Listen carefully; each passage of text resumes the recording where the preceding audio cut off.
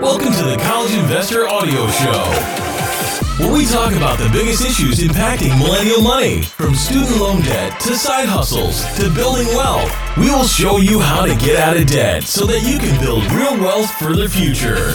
Oh, you've heard about it a lot and maybe wondered how to do this thing. Today we talk about how to invest in cryptocurrency. Oh, this is going to be so much fun. Let's get right to it. And thanks for joining us today on the College Investor Audio Show. All right, so cryptocurrencies can be a very high reward investment, but for that reward, you'll have to bear some high risk. The wild volatility inherent in cryptocurrencies can be too much for some people, but that doesn't mean you can't invest in crypto. There are ways to invest that don't involve the high volatility experienced by holding cryptocurrencies. So today, we look at a few different ways you can invest in this high reward, high risk environment. Direct cryptocurrencies. This is by far the most popular method for investing or trading cryptocurrencies. There's no middleman involved. You're holding the actual currencies in your digital wallet. To purchase crypto directly, you'll need to go through an exchange that specializes in trading cryptocurrencies. A few of these are Coinbase, Robinhood, GDAX, and Bitfinex. If you've never invested directly in cryptocurrencies, it's important to understand the difference between base coins and altcoins. Bitcoin and Ethereum are base coins. These coins can be purchased directly with fiat currency, like US dollars deposited into your exchange account or through a debit card. There's often some fee for exchanging fiat currency for cryptocurrencies. This might be in a commission or a spread on the bid-ask price of the cryptocurrency, for example. Altcoins can't be purchased directly. Zcash, XRP, Monero, and Litecoin are all altcoins. To trade altcoins, you first exchange your fiat currency for a base coin, then exchange the base coin for an altcoin. Purchasing altcoins might sound like a convoluted process, but for many people, they have plenty of base coins to trade and don't really have to worry about going from fiat to base to alt. Cryptocurrencies are extremely volatile. Bitcoin can have a $1,000 price swing in a single day. Eek! Some of the most volatile stocks may rarely experience a $100 price swing. This volatility can make it difficult to hold cryptocurrencies long term. It's certainly a unique investing experience. Another way to do this that's a little less volatile, funds and futures. Holding a fund with exposure to crypto can reduce the volatility, but allow you to also invest in them. You don't have to worry about exchanging from fiat currencies into a cryptocurrency or maintaining a digital wallet. That's nice.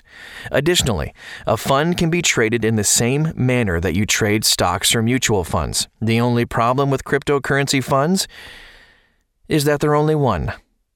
Grayscale Bitcoin Trust, GBTC, is a fund that holds Bitcoin. The fund does not track Bitcoin one-to-one. Whereas Bitcoin is several $1,000s, GBTC is currently only $10.86. GBTC is not nearly as volatile as Bitcoin, although GBTC's 2% management fee may put off some. Here's some Bitcoin futures. The CME has a futures product called BTC, which is the Bitcoin futures contract. It tracks Bitcoin one-to-one. A futures contract doesn't make the best investment since it expires periodically and must be rolled into the next contract. But if you want to hold a position in BTC using a futures contract short-term, CME's BTC product may be ideal. The difference in using CME's BTC is that you aren't relying on a cryptocurrency exchange. CME is a reliable exchange that has been around for decades. There's plenty of liquidity with BTC, and CME sets the margin requirements. Going from one cryptocurrency exchange to another can mean liquidity issues and differences in margin requirements. So here are some companies with cryptocurrency exposure. Now, some companies are involved in these currencies through microprocessor technologies that power crypto mining, developing their own cryptocurrency, or creating a platform that powers cryptocurrencies, i.e. blockchain.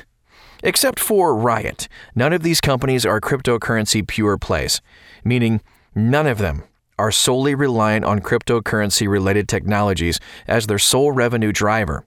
Instead, They have integrated cryptocurrency into their revenue streams. AMD, INTC, and NVDA. All three of these companies create microprocessors and are involved in cryptocurrencies by helping to supply crypto mining technologies. NVDA is leading the pack in this category. Its popular GPUs are used to mine Bitcoin. CRM. Salesforce has created a sales blockchain, that utilizes its platform's metadata. It includes apps and can be shared with network partners. V and MC. Visa and MasterCard control the flow of digital credit to and from credit and debit cards. They do not issue these cards directly, but instead depend on different companies to handle issuing cards and providing customer support. The networks provided by V and MC make digital cash possible. Both companies have jumped into the cryptocurrency space. V has partnered with Coinbase to issue debit cards linked to Coinbase digital wallets. MC has done something similar through a partnership with BitPay. Riot. Riot Blockchain Inc. is a true cryptocurrency pure-play company. It's a small company that's focused on building and supporting blockchain ecosystems. Riot is risky, however, as the company isn't yet producing any revenues.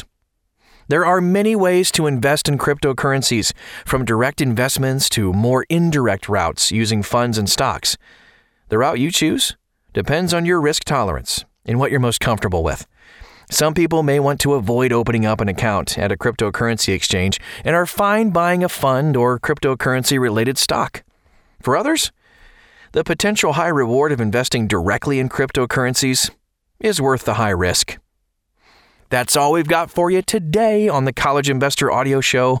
I hope that was helpful. Just a short dive into cryptocurrency. And by the way, we have tons of articles on this topic at thecollegeinvestor.com. And a whole lot more is there as well. It's like a one-stop shop for all things money. No kidding. thecollegeinvestor.com. Thanks again. We'll talk to you again very soon.